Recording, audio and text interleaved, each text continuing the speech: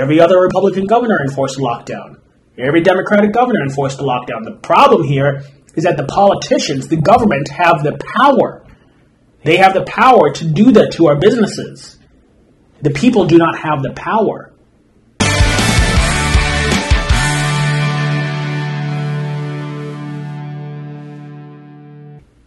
Hello, and welcome to A Plea to Humanity, a podcast dedicated to transferring power back to the people.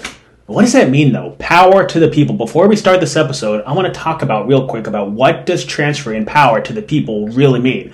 What does power really mean? What is power? Well, the way I define power is the ability to make the decision. And to put it bluntly, really, if the people want the power, the people need to be able to make the decisions. And if the people are not going to be in power, that means the people are not making the decisions. Now, we might think that we're making the decisions by choosing who we elect, and therefore they make the decisions on our behalf, but that's not the people making the decisions. That's us giving our power to somebody else to make the decisions for us, for what we think is in our best interest. But oftentimes we know that our elected politicians are public servants on both sides of the political aisle. They don't really vote in the best interests of the American people, regardless if you're right or left or whatever like that. So what does power? So power means transferring the decision factor back to the people as often as possible. And what we're seeing right now today is that more and more decisions are being made by our government for the people. So that's not really power. People say power to the people and say like, oh, we need to tax the rich so we can have Medicare for all or something like that. Now, I'll say in a best case scenario, let's just say that works. Let's just say Medicare for all is a great healthcare program and everybody has great healthcare. That's still not power. That's not power. That's being taken care of. That's the government taking care of you. Think of it as when you were a child growing up with your parents. And you were probably, I'm going to assume, that you had your basic needs met. You had food, you had water, you had shelter, right? You were taken care of. Were you in power? No, absolutely not. No child in a relationship with their parent has the power. They're taken care of, but they don't have the power because they're not making the decision in that relationship. The parent is, the guardian is, the person taking care of the child is the one making the decisions, and that person has the power. So again, if we want to transfer power back to the people, we need to let the people make the decisions as often as possible.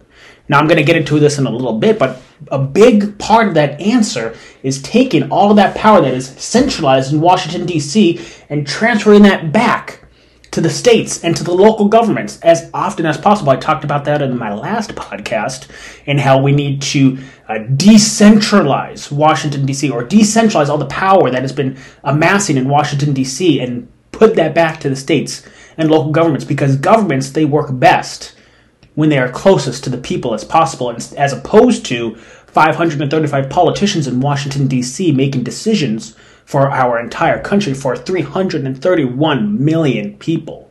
Does that make that should make sense? So power is the ability to make the decisions, and transferring power to the people is letting the people make the decisions as often as possible. There's more to it than that, such as self-reliance, independence, being healthy, being fit, and things like that. But without further ado, I want to start episode 10 with a couple of reminders. But first, if you'd like that message and you like what I'm doing, please give this video a like, subscribe to this channel, and share it with a friend. All right, let's get into it. We're going to start this podcast with just a couple of two really, really important reminders. Number one is a reminder: Putin invaded Crimea, part of Ukraine. Crimea is part of Ukraine, in 2014 under the Obama administration, and no one cared. And Congress didn't send $100 billion of our money to Ukraine. This goes to show you the power of the media, the power of propaganda. Your mind is controlled. So you hopefully remember in 2014 what Russia did to Ukraine. They literally invaded Ukraine. They literally tried to annex Crimea in 2014. They invaded Ukraine in 2014, and there was no major uproar. There was no outrage that we're seeing today. There was no cries from the mainstream media to send billions of dollars to Ukraine to fund a war. It just goes to show you the power of the media, the power of propaganda, because now, all of a sudden, the same thing is happening. Russia's invading Ukraine. And now all of a sudden we have to send them $100 billion. Now all of a sudden we have to stop Putin to save democracy. Now all of a sudden Putin's a madman and he's going to invade NATO. That wasn't necessarily the case in 2014. So I just wanted to put that into perspective, the power of propaganda. Don't let propaganda fool you so easily. At the end of this podcast, I'm going to show you more examples of more propaganda. The last one I'm going to show you at the end is pretty brazen. You're going to have to be pretty dense for that one to work on you. But that was just one reminder. Another reminder is that politicians shut down small businesses during the pandemic. They let the big box stores remain open and are currently virtue signaling on social media about how much they support small businesses. Right. So today's Sunday, and yesterday was a small hashtag Small Business Saturday. I saw so many politicians on social media that were saying, hey, we need to go support our small businesses, hashtag Small Business Saturday. But it was the government and these politicians that we put into power. Remember, power is the ability to make the decisions. They made decisions to shut down our small businesses, right? And now they're saying we need to support small business. How about you don't shut them down during the pandemic while you let the big box stores remain open? That would have been a great way to support small businesses by not destroying them, right? And that's not too crazy of a thought. So this is what they want you to think. They want you to think that, the gym, the restaurant needed to shut down during the pandemic, but the Home Depot and the Walmart could remain open, right? The gym and the restaurant wasn't able to enforce any COVID policies, but the Home Depot and Walmart could. BS. Now, I posted this on my Instagram, and one thing that I said on my Instagram was that I would be so willing at this point to vote for a politician with a spine, with integrity, even if that person didn't agree with me politically. Because right now, we have so many politicians on both sides, the left and the right, that have no integrity, no honor, no courage. They don't have a spine. They're just doing what their donors tell them to do. They're just doing what their consultants tell them to do. Whatever they think will get them the most likes, the most votes, whatever. And that's the problem. We, the people, are so divided right now that we're just putting people into office because they're on our side or something like that. Or maybe they're not the other side that we've been so trained to hate at this point. Remember, so many people voted for Biden out of hatred for Trump. I would say very, very few people who voted for Biden actually voted because they liked Biden. I would be willing to bet you that the vast majority of people who voted for Biden did so out of pure spite and hatred for Trump. That doesn't make sense. That doesn't make sense. For starters, I'm not going to really get into it, that the picture that the media wanted to implant in your mind of who Trump was, this fascist, this Nazi dictator, this racist, whatever, that's not true. Okay, in a little bit, I'm going to show you a clip of what Trump said at CPAC just the other day, and that kind of will give reason as to why they hated him so much during the 4 years of his administration when he was president. But it is insane. Let's go back to the whole politicians shutting down the stores. Notice how I said politicians, and I didn't say Democrats or Republicans. They want us to say the Democrats shut down our businesses, or the Republicans did that, when in reality, it was both Democrats and Republicans who shut down our small businesses, who locked down our economies. Now, I will say, I'll give it to you, I'll say that, yes, the Democrats did shut down longer and harder, but I think there was, to my memory, only one Republican governor, one governor out of 50 that did not enforce a lockdown, and that was Kristi Noem of South Dakota, meaning every other Republican governor enforced a lockdown. Every Democratic governor enforced a lockdown. The problem here is that the politicians, the government, have the power. They have the power to do that to our businesses. The people do not have the power. And the reason why they have the power is because we complied to begin with, right? When we don't recognize their authority over us to shut down our businesses like that, that means they don't have the power. But we, the people, need to have the courage to stand up to them and be like, no, you can't do that. I know a couple of people here in San Diego that did that. They were threatened with fines that they end up not paying. And that's what power is. The government takes our power by telling us to shut down our small businesses, by taxing us, by telling us we have to do this and follow that regulation for the greater good. And we comply. And we comply. And every time we comply, we are giving our power away. And we need to take that power back. We need to take that decision factor back. We need to stop asking for it back. They're not going to give us their power that they took from us. For starters, they took it from us. We need to take it back. It's really that simple. Again, they took it from us, the people. We need to take it back. Both Republicans and Democrats took power from the people. Now it's time for the people to take it back. And that's what we have to focus on. We have to break free from these left and right divides. We have to cast off these labels, these Republican and Democrat labels, and understand that there's a few people in power, the people that have the power at both the left and on the right. They have co-opted labels such as Democrat and Republican, and they are doing no good to the American people. Our wealth is being siphoned to Washington, D.C. Let's go ahead and do this. This is a few images that I made, and I shared them to my Twitter, to my Instagram. We'll just go ahead and get right into it, about why there's so much power in Washington, D.C., and why it matters to you. So, here we go. Did you know 5 of the top 10 wealthiest counties in America are immediately outside D.C.? So why does this matter to you? Why should you care that 5 of the top 10 wealthiest counties are immediately outside Washington, D.C.? So here we go. We have the number 1 wealthiest county is right there. If you're listening to this on audio, you can't see, but number 1, number 2, number 5, 5 out of 10, 7 out of 10, and 8 out of 10. 1, 2, 5, 7, and 10 are immediately outside Washington, D.C. So the question is, why does this matter to you? And the question is, why are they so wealthy? So for context, there are over 3,000 counties in America. Therefore, it would make sense that an area which is home to 5 of the top 10 wealthiest counties produces something of value for our country or does something good, right?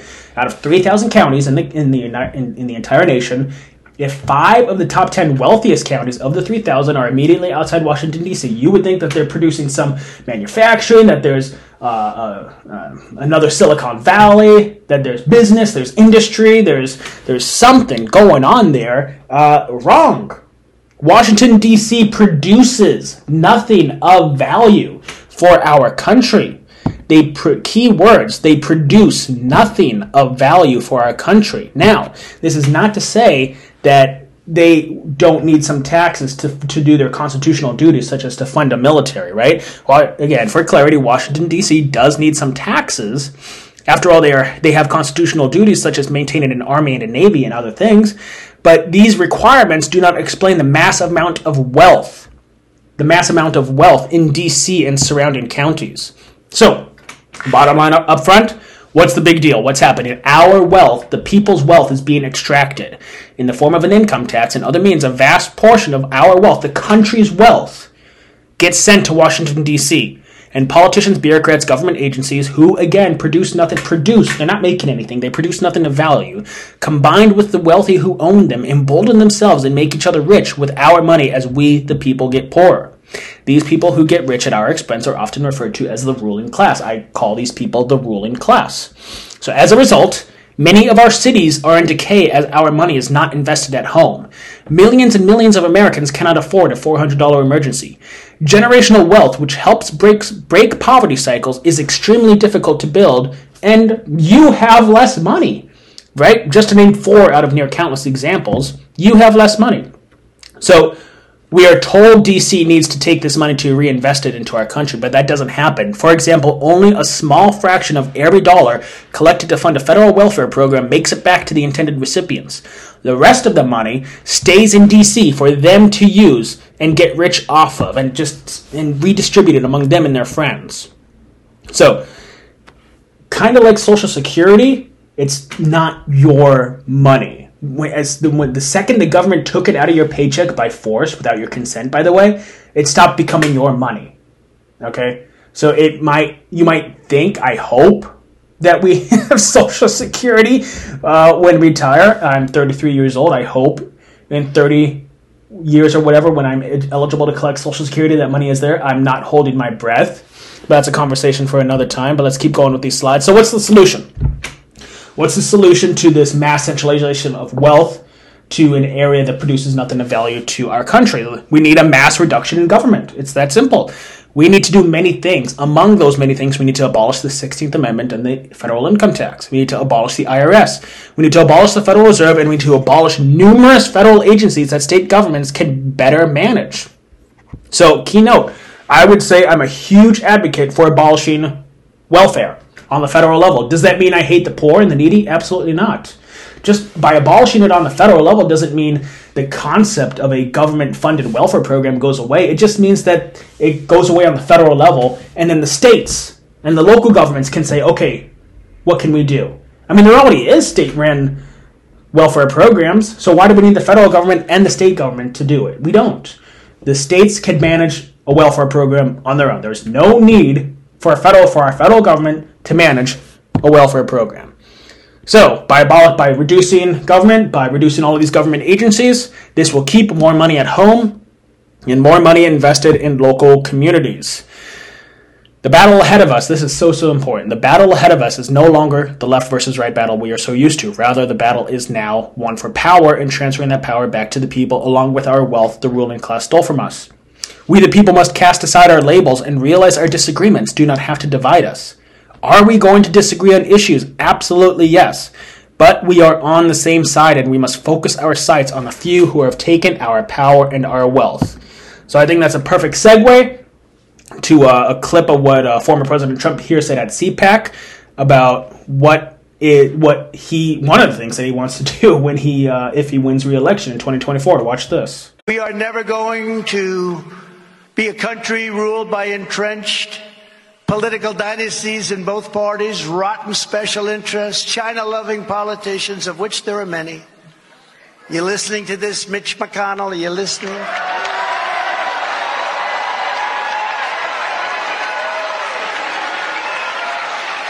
And a militant left-wing news media that's either frightened of telling the truth. Yeah, hey, say what you want about Trump. You could say he's a brash guy, that he's a wealthy billionaire that only cares about himself. I've heard it all. But he says a good game. He's calling it out for what it is. There's an entrenched political dynasty in Washington, D.C. that transcends both the Republican Party and the Democratic Party. And that's where all the wealth and power is in our country. That's where it's resting. And we, the people, need to unite and focus on that and realize that and say, hey, they're taking our wealth. They're taking our power. We need it back. We're going to take it back. Again, we're not going to ask for it back. We're going to take it back. And that's the mentality that we need to have. Now, we're going to shift gears here and talk about how China is buying up U.S. farmland. This is very, very important because we have a very aggressive country, a communist country that is, I'm pretty sure, bent on, they want to dominate the world. I mean, they're a communist nation. They want to dominate the world. And what they have been doing here in America for a while now is buying up farmland. Here's Virginia Governor Glenn Youngkin saying he's going to take a stand and stop China from buying farmland in the U.S. Watch this. What we've seen is the CCP and the Chinese government become much more aggressive about progressing their strategy, which is to dominate the world. Let's just be clear. And they're going to do it at the United States' expense. And they're using every arsenal element that they have, from military coercion to economic coercion to surveillance, and it's showing up everywhere. And yes, in our own farmland, I mean, we have the Pentagon, we have Quantico, we have the largest naval base in the world, we have Wallops Island that's launching rockets 10 times a year, and they're surrounded by farmland in some certain cases, not Pentagon. Is that the farmland they're interested in? And we're not going to allow these bad actors to buy this farmland. And it was bipartisan. So that's great, right? That is great. That is amazing. I am so happy to see a governor saying they're going to take a stand to stop a foreign adversary like China from stopping buying farmland in the U.S. So here we have political. China is buying up farms. Washington wants to crack down. That's good. The Gazette, China is buying up U.S. farmland. Iowa's Ashley Hinson wants to crack down. Here's CNBC. Chinese company's purchase of North Dakota farmland raises national security concerns in Washington, D.C. And if you look at these dates here, I think the earliest one is July of 2022. So this has been happening for a little bit while now. But Oh man, this is what I was talking about earlier, that propaganda, that you've got to be pretty dense for this to work on you. Don't ban Chinese investment in U.S. farmland, says Bloomberg. I cannot say this with a straight face. Foreign ownership raises legitimate fears, but national food security is enhanced by outsiders who seek economic opportunity in rural areas. Wow. I wish I could be as sarcastic. I want to be sarcastic. I want to try to be humorous, but wow, you have to. I'm just going to cite it for what it is. I'm just going to call a spade a spade.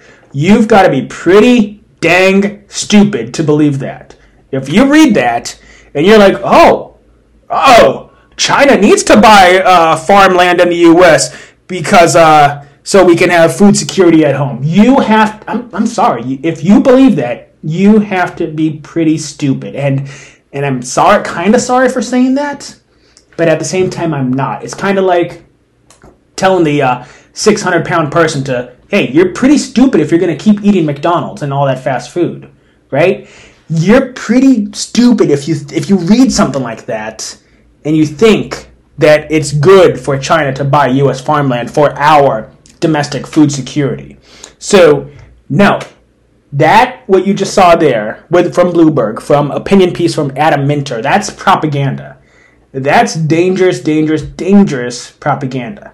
It is insane what's going on here. What is happening? We have a legitimate foreign adversary that is buying up farmland domestically, and we have a piece from Bloomberg that says, no big deal. Not only no big deal, but it's a good thing. It's ridiculous. It's ridiculous.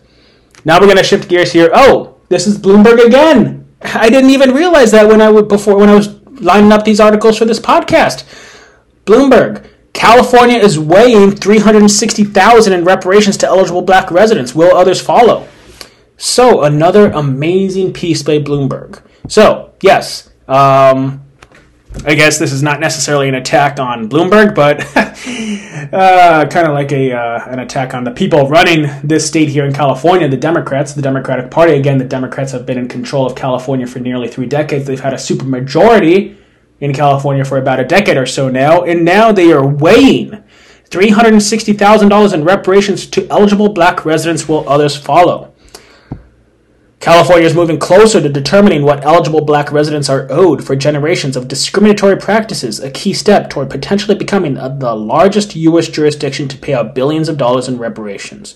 You can go on and on. But if there's just 2 glaring points here. Number 1, all they're trying to do is buy votes. That's all this is. This has nothing to do with reparations or a genuine concern. This has nothing to do with they're buying votes because it says it right here. The California Reparations Task Force will meet over the next 2 days in Sacramento to assess how reparations should be distributed, which could include direct payments. So, realistically, we could see a redistribution of wealth. That's what this is, a redistribution of wealth. This is the government saying to me, as a taxpayer, that my money is going to go to somebody else. That your money is going to go to somebody else. It's going to come out of your paycheck, and it's going to go in their bank account. That's that simple. Now, if it was, you might be able to convince me if it was, well, for starters, a much lower number, $360,000. But if it was a lower number that said, hey, you have to use this money to buy a house, or you have to have a 2-parent household in order to be eligible for this money, and if you're not a 2-parent household, or if you don't become, or if you divorce later on down the road, then you have to pay that money back. If there's some common sense things that were in place, then maybe you can convince me that this is a good idea. But that's not what this is. This is just a way to buy votes from the California Democrats, because it's absolutely disgusting. And I don't think this will happen. I mean, crazy things have happened in the state of California, but let's just say this does happen. This might be the straw that breaks the camel's back for me to stay in California, because I'm not going to let my government use and abuse my money like that.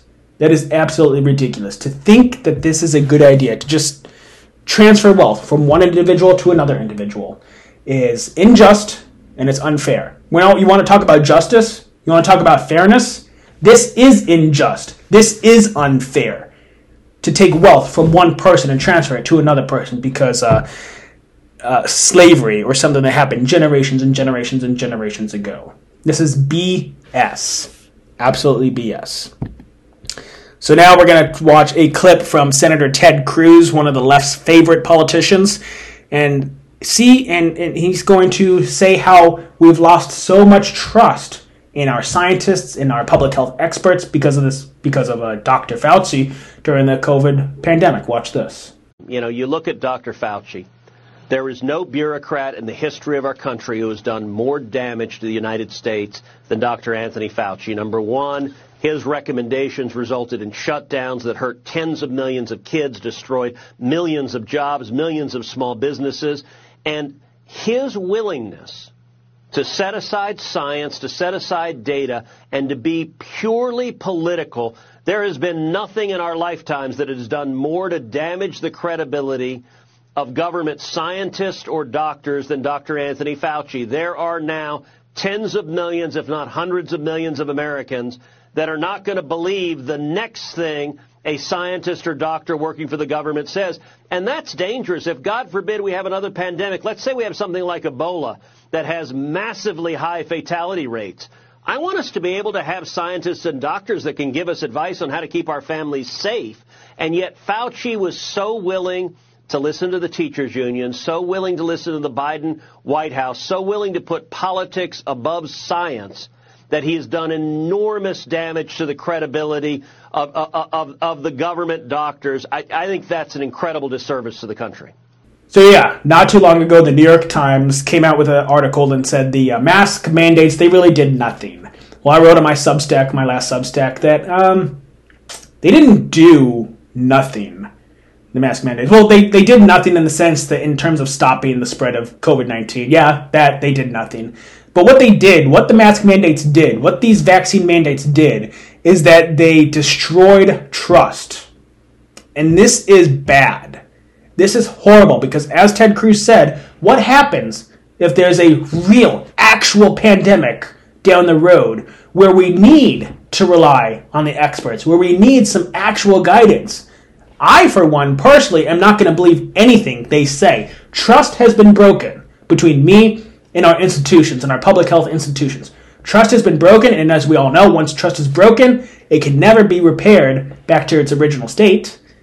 And that's bad, because like I said, what happens if there's a real deadly pandemic down the road, and we need a genuine, real vaccine, and the vaccine is the only cure for this supposedly pandemic that happens down the road? I'm not going to take it because I don't trust them, and that would be a horrible scenario. Absolutely horrible scenario, but this is what they did to us. They lied. And we're going to see this next and final clip from Russell Brand on Bill Maher. They lied for profits. They lied for money. They lied because they're greedy, because they're evil people. Evil people that are running this country. And that's what this is. It is absolutely horrible. I cannot overstate the horrendous nature of what these people did to our country, what they did to our society, just so they can have an extra few bucks in their bank account. So take a look at this. This is the final clip that we're going to watch for this podcast, this episode. And here is Russell Brand, a popular actor, former actor, and now podcaster, who's on Rumble and YouTube and all over the place, who's been saying a lot of good stuff lately. Here he is on Bill Maher. We're going to not watch the whole thing. I'm just going to cut it and clip it. But take a look at this. This is how he is burning down Pfizer, BioNTech, crony politicians in the media, and war profiteers in the defense industry. Watch. I'll just say one more thing about the pharma part of it. Purdue Pharma, you're familiar. There's a terrific movie, Michael Keaton movie, Dope Sick, that was about... Oh, yes. Okay. And this is If you need an opioid, Purdue Pharma will sell you them at a reasonable price, whether you need them or not. I should add, these opioids can be quite Moorish and even, some would say, addictive. So do be cautious. And you would know. You were there, right? I mean, there was a time where I did become a little bit dependent on heroin. Thankfully, Purdue were not operating in my country, so I may not be here now, and I'm very grateful that I am. October 2020, when the Justice Department announced Purdue Pharma pleaded guilty to felony charges of defrauding federal agencies, violating anti-kickback laws, marketing opioids to hundreds of doctors that it suspected were writing illegal prescriptions and then lying about it to the DEA. So they got slapped with an $8.3 billion fine. My last question is just the cognitive dissonance that I see, that people see, oh my God, the pharmaceutical industry is capable of doing this. But when it comes to COVID, no questions asked. It just does seem weird. Bill, if I may say... Well, let him answer that. Oh, well, let John do it. Well... Yeah, you have a turn. Yeah. See if you... John, I'll offer you this challenge. Get the word sputum into your answer for bonus points. I've been sitting here thinking about that the entire time. I could tell, because I'm looking below the desk. Here we go. We have a complicated relationship with the pharmaceutical industry. Anybody who's ever had a family member who's had cancer and seen what life-saving drugs can do for people. It also may have given it to them. And it may have, but that's actually kind of my point. Is like the reality is that like if you have a black and white point of view, the pharmaceutical industry is engaged in a giant conspiracy to fuck us all over. You are denying the reality that many people have lives been saved by those drugs. If you say the pharmaceutical industry is incapable of error or malign behavior, you're equally an idiot. The reality is that in a capitalist society, there are going to be companies that seeking profit will do things that are incredibly innovative and good, and do things that are incredibly terrible and exploitive. That seems like the right position to have. I agree. Right? Let's just be skeptical. Great. Right. Okay. And that's across the board. Sure. All right. Moving on. Bill. Yes. Out of respect for you and your show, I've brought some facts. Would you... The pandemic created at least 40 new big pharma billionaires. Pharmaceutical corporations like Moderna and Pfizer made $1,000 of profit every second from the COVID-19 vaccine. More than two-thirds of Congress received campaign funding from pharmaceutical companies in the 2020 election. Pfizer chairman Albert Bourla told Time magazine in July 2020 that his company was developing a COVID vaccine for the good of humanity, not for money. And, of course, Pfizer made $100 billion in profit in 2022. And may I just mention, finally, and this is also a fact, that the American public, funded the development of that. The German public funded the BioNTech vaccine. When it came to the profits, they took the profits. When it came to the funding, you paid for the funding. It's difficult not to... But I will just add one thing. Amen, brother. Amen. Preach, preach, preach. Now, to the gentleman, I think his name is Bill, who was next to Russell Brand, from the contributor from MSNBC, he brought up a pretty decent point. I mean, yes, there are people that needed the vaccine, and yes, this is also an example of greedy, evil corporations. So both examples, I'm assuming, are true. I'm just going to assume that some people out there needed the vaccine. I'm going to assume that to be true. And it is also true that, yes, greedy, evil people in corporations such as Pfizer lobbied politicians to mandate the vaccine so they can sell more products, so they can make more money. If all this was just say, hey, pandemic, corporations are making a vaccine, if you want it, take it, if you don't, cool. If that's all this was, then we wouldn't have an issue. There wouldn't be a problem. But that's not what happened. Pandemic happened.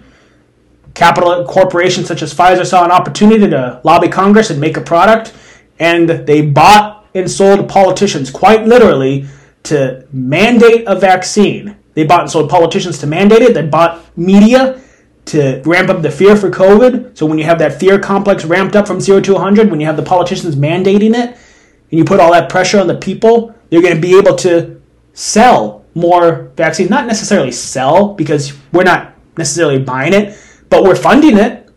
We are absolutely funding the vaccine with our tax dollars to be created, and they are getting rich at our expense. So this is a great example of how power is being taken from the people. You got the greedy corporatists. And this is not an attack on capitalism. What we saw here with the medical industry, big pharma, and lobbying Congress, that's not capitalism. That's crony capitalism, which I fully condemn. But capitalism in of itself is just an economic system where wealth is created by serving the needs of the others, by serving the needs of the public. That's how wealth is created under capitalism, and it is the best economic system in human history. But when we confuse that with crony capitalism and the greed and the fraud and the deceit, that distinction needs to be made because it's two separate things. And this has been a disastrous 2.5, 3 years for our country. Trust has been broken. Our political divide has never been higher. And we, the people, need to realize that there are a few people in power who have co-opted Republican labels such as Republican and Democrats that could not care less about us. They go into political office, which is no longer a pathway, or which is no longer a service and a sacrifice to our country, which is how it was from the very beginning. It is now a pathway to power and profits. We need to realize that there's a few people in power, and we need to unite against that. We need to stop letting our disagreements separate us and divide us. And we need to focus our sights on this corrupt ruling class so we can take our power back. And that's all I got for A Plea to Humanity episode 10. If you like this message, give this video a like, subscribe to this channel, and share this video with a friend. Thank you for watching. Until next time. Bye.